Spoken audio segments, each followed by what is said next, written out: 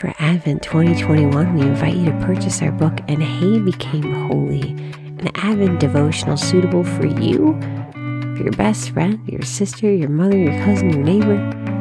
You'll want to worship together as we prepare our hearts for Jesus' coming. Find out more at blessedisshe.net/shop. November 28th, 2021. Today's reflection is written by Leanna Bowler. He is hope fulfilled.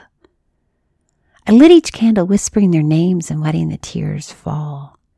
The sweet smell of melting wax and smoke was both familiar and comforting, yet the ache in my heart increased as I looked at the row of flickering flames, each candle for one of my little ones that I never got to see. Precious lives that were here for a moment and then lost. Closed my eyes, tried to imagine who they would have been. Tried to imagine them with long lashes and a mess of curly hair just like their siblings, playing and laughing and throwing their little arms around my neck.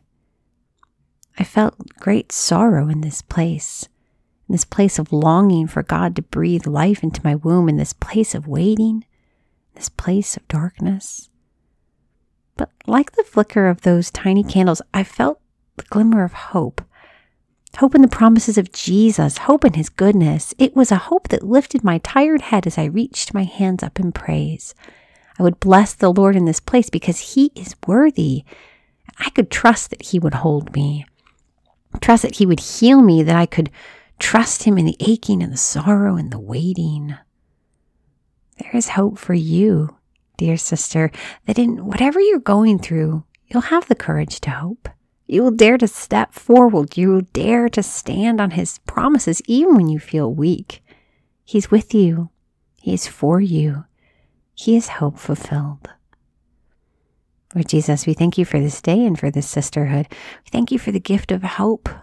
Please enlarge in that flame in our hearts. We ask this in your holy and precious name. Amen.